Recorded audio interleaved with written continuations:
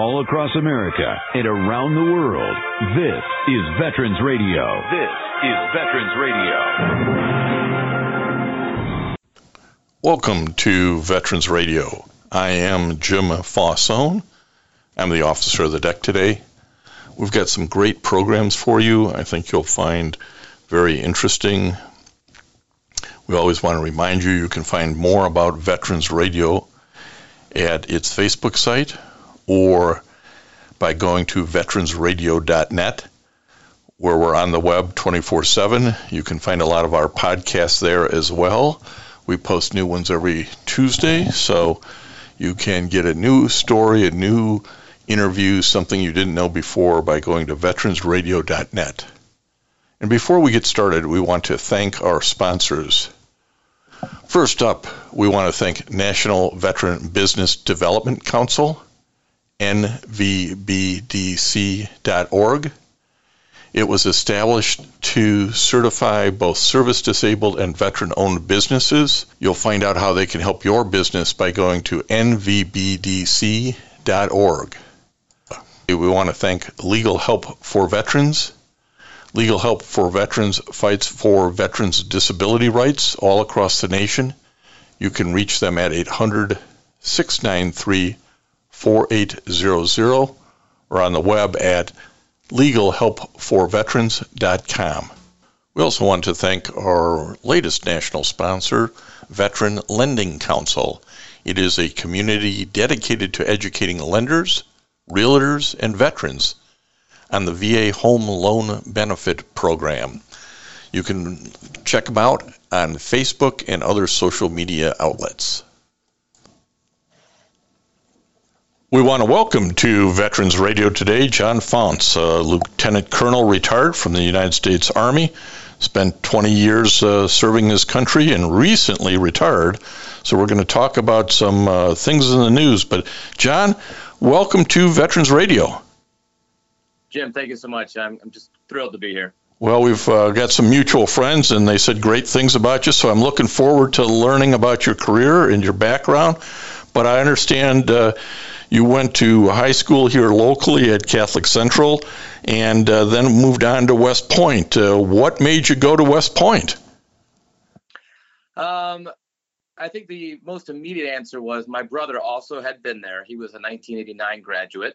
And so it was always in the back of my mind that I would consider perhaps going there.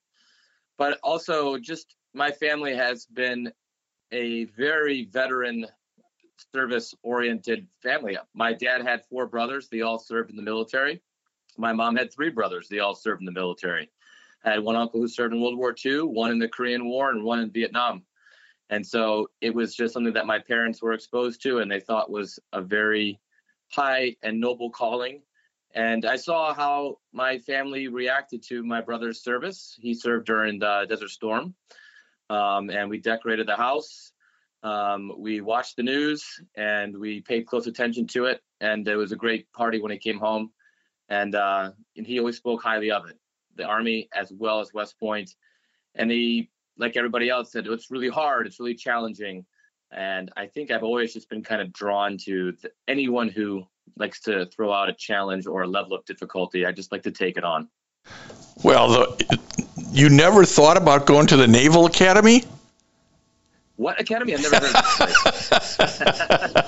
this. Well, it's a long family service to the Army that the Faunce family has, and that's wonderful. It's really amazing, and probably when you went in, you didn't expect to spend 20 years, I don't think. I did not expect to spend that long. I remember even thinking hard about, 5 years was as it's still the requirement once you graduate. I thought that's kind of long. I guess I didn't think 20 was long. Well, and I don't believe, was your brother a career service member? No, he got out at his 5-year mark and moved on. Well, again, it's one of those things. You get these great jobs, you get these great people you work with on important issues, and 1 year rolls into the next, and you look up and say, Hey, I really enjoyed the 20. But let's go back. Tell us a little bit more about your career in the infantry and ultimately into special forces and on to some other places after that. So give us the thumbnail sketch of this. Certainly. Well, I graduated and was commissioned on the 2nd of June, 2021. So 21 years ago today. There you go. Yeah, nice coincidence. And of course, the world changed greatly a few months later in September. And so I was in the infantry officer captain's career basic course when that happened down at Fort Benning, Georgia. And things got, very interesting very quickly. I finished that up and graduated and went on to Ranger School and then immediately reported to Fort Bragg, North Carolina in the summer of 2002. And we immediately saw shortly after tensions building in the Middle East. And as war loomed in January, we got orders to go to Iraq as part of Operation Iraqi Freedom. And so I spent 8 months as a rifle platoon leader during my time there in Iraq, spending most of my time there in Baghdad, really as a 23-year-old kid trying to learn every day what I needed to be doing. It was a very daunting task for a young infantryman at the time. But, my platoon of 40 guys, we were all kind of doing it together. Well, and that's what I want you to talk a little bit about that because, you're freshly minted out of the West Point. You're all of a sudden in charge of 40 men and not just, making widgets on the line. This is life and death stuff. So one of the things the military really gives you is this early exposure to leadership, doesn't it? Yes. It starts very early on. You're responsible for everything you do as a young cadet. And when you get further on at West Point, and I would later go back as a TAC officer doing the same thing to other cadets, they try to put the onus of decisions on you and let you make it as a leadership laboratory should be. And so you get used to making those decisions and you get used to making some bad decisions and you get used to learning how to rebound or become a little bit more resilient toward those decisions. You're going to make bad ones. That's what things like Ranger School and the basic course are for. They're going to put you in situations where you're going to have to lose something no matter what decision you make. There is no perfect answer in these scenarios because in those kind of situations, you got to sometimes have to figure out amongst all the chaos how to get out of the situation or how to get out of this environment as best you can. And I think everyone knew that. And everyone knew that there was a lot on my shoulders as well as theirs. And I think it fostered a lot of open communication. We were light infantry, but you really couldn't do that in Baghdad in order to cover down on our sector. So all of a sudden now we have vehicles. And we hadn't really even trained for that. I mean, the vehicles were just things that took us to the forest so they could drop us off before it started raining. And here we are trying to figure out new SOPs, new ways and TTPs to operate as a light infantry unit with vehicles inside an urban environment. And so I think just the openness that everyone had about we've got to put our heads together to figure out the best way to do this really built some trust amongst us and my squad leaders. And it was a daily occurrence. We sat down every day and just looked at ourselves and say, hey, how we doing? We're doing good. All right. Anyone think we should be doing something different? And it led to some good conversations. Well, you had multiple overseas assignments. So you were in Iraq, and I think it was 2003 and 4 overlapping. Tell us the other two that you had. There was a second deployment to Iraq during their first elections, which was a very interesting time to be there, to see them go out and vote for the first time to set their destiny. I also then would transition over to the Special Forces in 2005 and went to 3rd Special Forces Group out of Fort Bragg, North Carolina as well. And we did a trip to Tajikistan, training their border guards. They share a border with Afghanistan, and the opium was being transmitted between those borders pretty porously.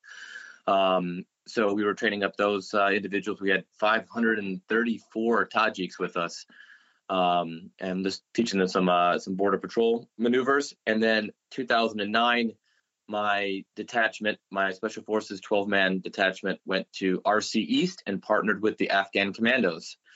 There was only 6 Afghan commando units in the entire country, and we were fortunate to get one of those. And they were tapped for the better training, better pay, and the more hazardous duties and missions. So we did operations all throughout RC East, which is the entire eastern side of Afghanistan. Pretty good. John, for those who might not understand what Special Forces means in the Army, can you give them an explanation here for Veterans Radio? Sure. So the United States Special Forces is the only unit authorized by Congress to conduct unconventional warfare. And we focus there a little bit on building up other nations. And what we were doing in Iraq and Afghanistan is what we call FID, which is Foreign Internal Defense. A Special Forces team is a 12-man self-sustaining team with highly skilled people in weapons, engineering, medical, and communication specialists, as well as intel specialists and some planning specialists like myself. And doctrinally, we're supposed to be able to train up to a battalion-sized level, which is why we had so many Tajiks and why I had an entire battalion of Afghans. And our job really is to work ourselves out of a job, as we say.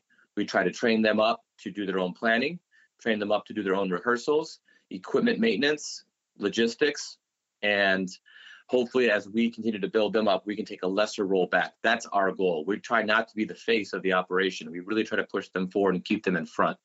And it takes some specialized training to have that kind of patience, because sometimes you want to do things yourself because it might be the easiest way to do it. But a Special Forces team is going to build up over time those skills inside that unit so that they can walk away one day and no longer be needed, hopefully.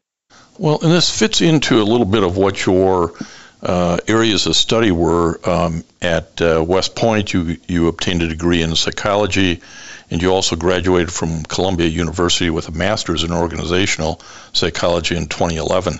So this whole thinking about it and how to motivate people and organizationally and the psychology of all of that was sort of fit right into your role in these assignments, I would think.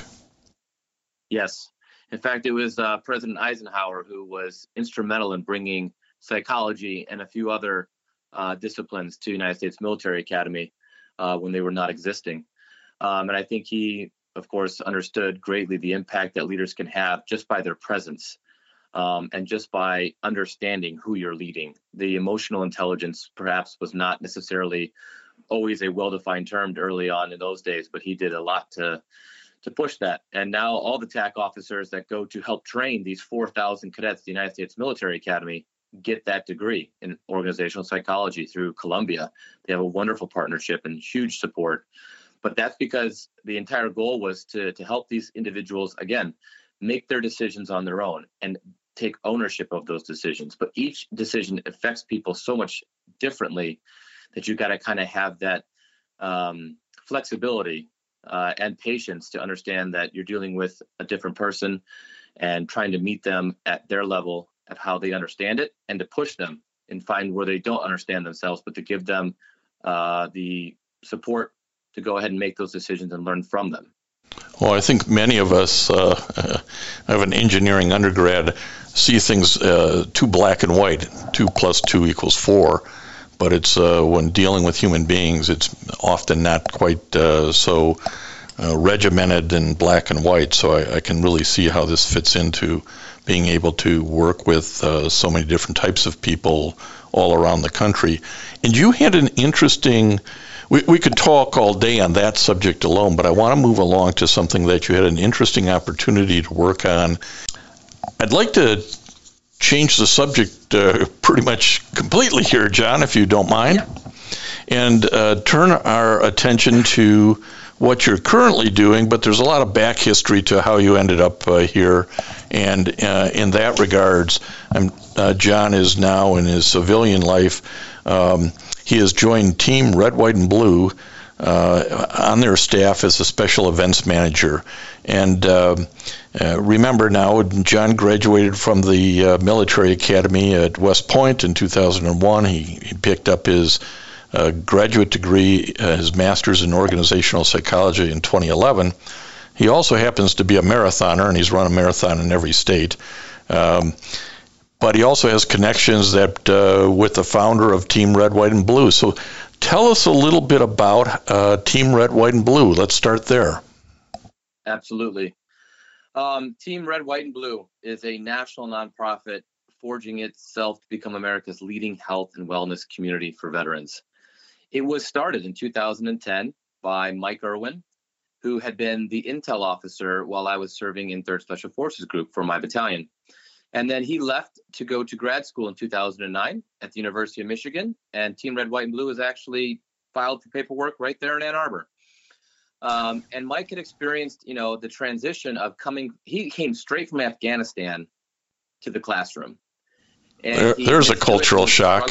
There's a cultural shock. Yes. And, one of the things I remember him telling me is 2 weeks before the class he was in, he was, doing intelligence reports for people going into hazardous areas, and then sitting there in the classroom, and for people to not, in his mind, to care as much about Afghanistan as he was caring about 2 weeks ago was making him frustrated and almost making him pull away from these people. And he realized that's the wrong way. I need to go toward these people. They're not doing anything wrong. They don't have the same kind of experience and same kind of knowledge and same kind of day-to-day interaction that Mike got to have or that I got to have. I experienced the same thing in 2010 when I left and went to Columbia. I'm sitting there in one of the early days when someone says, "Oh, you're one of the individuals from West Point," and they want to talk to you about Afghanistan.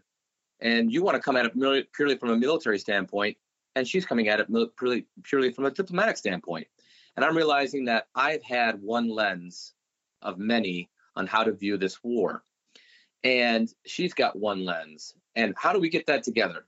How do we share it? Well, in a good spot, in a good environment where we can build trust and build relationship, and also, work on community. And so initially, Team Red, White, and Blue's mission was enriching veterans' lives by connecting them to their communities through physical and social activity. Is to help people stay connected when they got out of the military. When you're in the military, you got PT every day. You got to wake up, you got to go, you got to work out, and you got to be there. That's your job.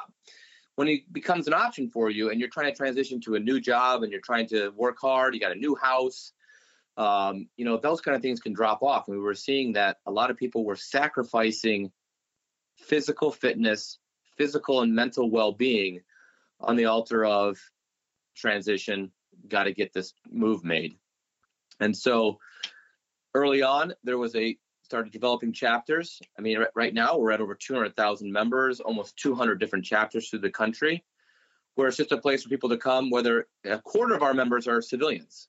And it provided a wonderful outlet as a huge part of our mission is to connect those people that might not have grown up in the military. Maybe they didn't have brothers and sisters or uncles that served, but they have questions and they don't always know where to turn. And sometimes that can be a difficult conversation, especially around days like Memorial Day. Like, how do you approach that? Well, the best way to approach that is to do something together. Get out and go for a run. There's something very connecting about a 5K goal, a marathon goal, taking those steps, forward progress, and it just leads to conversation. And it just leads to, Mike would say exercise is the most underprescribed medication. These are the kind of things that we can do to let some things out, let off some emotional steam, and also at the same time, doing it with someone who's going to hold us accountable. So that's kind of the early days. And what's sort of surprising to me when I went to the website, which is teamrwb.org, was the fact that 25% of Team Red, White, and Blue members are civilians. And it is that really shows this, while it's veteran-centric in a way for veterans of a maybe younger, more modern era to get together and do things like runs, but you're also drawing in that bigger community. Can you tell us give us some more statistics? What percentage are men, women? What campaigns do they come from? Where are they spread out around the country? Yeah. So for our members, about 60% are a veteran. About 23%, a quarter are civilian. We still have about 11% active duty and 7% guard and reserve. It's about 60% male, 40% female. So, a higher female percentage than what you'd see in the military. So it really does kind of draw to both. 51% are Army, 19% Air Force, 16% Navy, 13% Marine Corps, and then another percent for Coast Guard and Space Force as well. So we got all representations from all our services. We have about 1,000 of those members are what we call Eagle leaders. They've taken the next step to say, I don't just want to be a part of this organization. I have some more time, or I have some more desire. I want to step up and be a leader. And that can be something as simple as, hey, I'm going to lead a run on Saturdays, or I'm going to be the guy who organizes going to trivia at a restaurant on Thursday nights, and get everything together, get the table reserved, put the word out, and get these people to come and join them, and kind of just facilitate the interaction. And that's our skeletal structure right there. Those are the people that really hold us together. And then we use our ethos to kind of be the nervous system that really brings it all together. And that's passion, people, commitment, camaraderie, and those kind of things are what are central to what we're trying to achieve. And this is really a different model than the old veteran service organization where you'd go to the VFW hall and have drinks or play cards or smoke. This is really a different model, isn't it? Yes, I think intentionally. There was a great need, I think, at that time when some of these other organizations were starting up decades ago. And sometimes in some cases was important to have veterans only. That's, who they needed to speak to. But as we saw going forward, the landscape changing with veterans coming in and spending numerous deployments in a short period of time for years and years when there was no end in sight, and then going out into the community and integrating into 2/3 of veterans will go to a zip code they didn't come from, usually for a new job, maybe to go back to where their spouse came from. But, in the Army and the military, you have this welcome, like everyone's kind of rotating. So you're used to it. And as someone who just transitioned, now I even transitioned back to the same house I grew up in that I got from my parents. So it made it easy for me. But what I didn't realize was the effects on my wife and children. For me, it makes it sense. They're going to go to the school that Dad went to when he was growing up. But to them, they don't have their friends anymore. And the kids at that school aren't like them. At a military school, 1/3 of the class is new because 1/3 of the class's parents left last year. And they're used to that kind of transition and change up. My wife now had to come back here, and, she used to have a whole group of wives that it was almost like Insta friends. You just kind of got together and said, I'm new, you're new. Hey, let's do this together. Whereas some of these, friends and spouse groups are kind of ingrained and set. Not that they're barriers to get into, but we're just not used to having to ask those kind of questions or do that kind of seeking. Well, it's an issue we've talked about on Veterans Radio before, and we're talking to John Faunce, who's the special events coordinator for Team Red, White, and Blue. And what you're hitting on, John, is something that in the military you had a network. That was a military network. Now that you're out in the civilian world, or maybe in a new business after you get out, you have to build a whole new network of people in that neighborhood, in that community, and or maybe in that business industry that you're going into that you didn't have before because you spent 20 years in the military. And that's where Team Red, White, and Blue, I'm sure, helps keep a network together where you find people who have that experience in the military, but maybe also can become part of the network in the new community or in the new business. Do you see that happening? Absolutely, all the time. And a lot of times when I was a chapter captain for Team Red, White, and Blue Sand Hills, when I left West Point, I had been the Team Red, White, and Blue West Point chapter, and I got to the Sand Hills, and I wanted to keep going with RWB and meet new people. And I just started going to events wearing my shirt or running around carrying a flag. And, you find people saying like, oh, well, I wish I could join, but I wasn't in the military. I'm like, well, what do you do? I'm like, well, I'm a teacher, or I'm a nurse, or I'm an accountant. Like, hey, we all need those people in our lives. We got questions that we got to ask. We're new to this area. You've been here for a while. You have knowledge on the community. I might have knowledge on the veteran. And together, we're going to better understand one another and form that community that then becomes a place where you can come to when you are in need.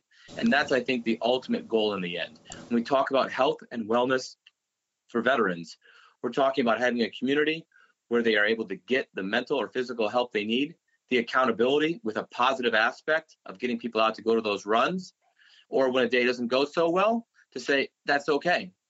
You know, we're going to get it back up next time. I'll be there with you. And so we are learning that everyone has a role to play. And it doesn't really matter what your profession is. Really, it's just a matter of wanting to serve those that served and build a community that you want to be a part of. Well, this is an important discussion because it is PTSD Awareness Month, being recognized nationally, and that health and wellness goal of RWB fits right into that. But I want to draw a distinction again for this organization that I think is important, because I think it's a more modern approach. This isn't about, monthly meetings or biweekly meetings or anything like that, is it? No, this is a revolving door. You can go in and out, and it's not just your community that you're a part of. We have an app that you can download on the App Store, Team RWB. Sign up, you can get into your chapter, and you can look for local events, and they're all listed there. All different kinds. You can filter it. Maybe I'm not a runner, I'm a hiker, I'm a cyclist. You can find those events. And then when I travel, I've used that opportunity to change my location and find out what's going on. I've done a marathon with the Richmond chapter, Hartford, Connecticut chapter, and I think a few other chapters, if I can think back to even some more. I just kind of put my name out there and like, hey, I'm an Eagle. I'm a Team Red, White, and Blue Eagle. I see you got an event going on. I'd like to come out. Absolutely. It's just bringing those people in from those different perspectives. So that's kind of how they do it. Yeah, that's what I wanted to get across. RWB is an event-driven community. It's get out and do something driven community. And that fits right back into the role that you're playing now as a special events manager. Tell us a little bit about that. Sure. The special events are defined as any of the external partners, organizations that want to have Team Red, White, and Blue as a charitable beneficiary. We have a range of things. Partner with the Marine Corps Marathon, where we get some bibs in exchange for raising some money and raising awareness about their partnership with us. We've got a lot of small 5Ks, 10Ks that just say, hey, I wanted to raise some money for someone. And I said, who should I do it for? And someone in our community said, oh, you got to talk to Joe, or you got to talk to Susan. And when I get these calls all the time that says, hey, I just learned about you guys, but someone wanted me to know that it would be put to good use to partner with you guys. And so what can we do? And then we'll usually just set up some kind of agreement where we try to promote their event. We put it in our app so that when you're searching for things, you might see the Dexter Ann Arbor run in there and say, hey, wow, this run is benefiting Team Red, White, and Blue. I'd like to choose this one and go out there and support them. And that's kind of why we view this community, where we're offering real life and also virtual events. The past 2 years have shown that that's going to be something that's going to be more part of our daily lives, even still today, for many reasons, but also just the idea that you can connect with people all over the country, that you can get on there. And I've done virtual yoga sessions where it's a live yoga session, and I'm doing yoga with a bunch of different Eagles. And sometimes you run into someone that you've seen before, just there on the screen. But it's another way to get people back into being active and healthy in their lifestyle. And as you've mentioned before, it's a 501c3 charity that's always looking for some financial help.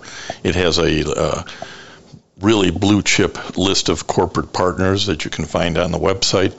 And it also was the recent recipient of a very generous donation. Tell us a little bit about that and what the plans are for how that will expand Team Red, White, and Blue. Sure. We, of course, are very excited for the $6 million donation that Mackenzie Scott gave, and the trust and the challenge that she's given to Team Red, White, and Blue.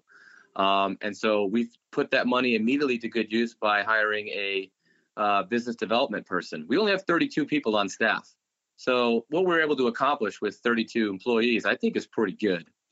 But now if we're going to serve more, we're going to have to do more, and we're going to need more. And so I think we're going to grow our bench a little bit and get some people that have we had a phenomenal number of applicants for that director of development position.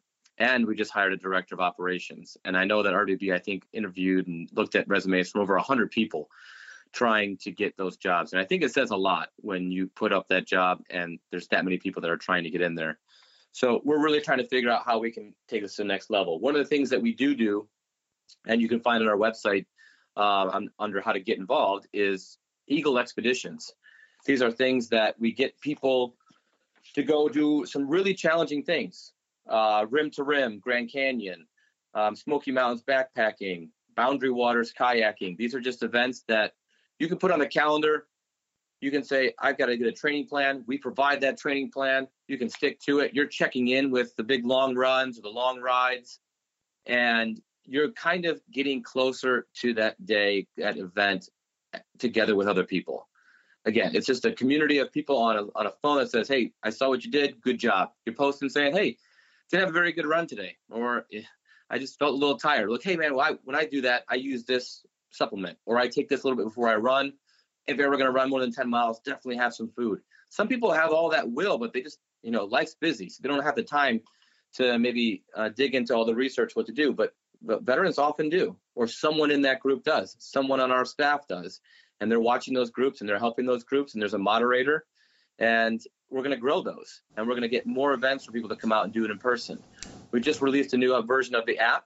And we're already looking at making changes with the donation that we got, so we can reach more people and make sure people are able to track themselves better, whether it's nutrition, whether it's sleep, whether it's just meditation, these other things that we're starting to really show as a huge benefit to our mental and physical health.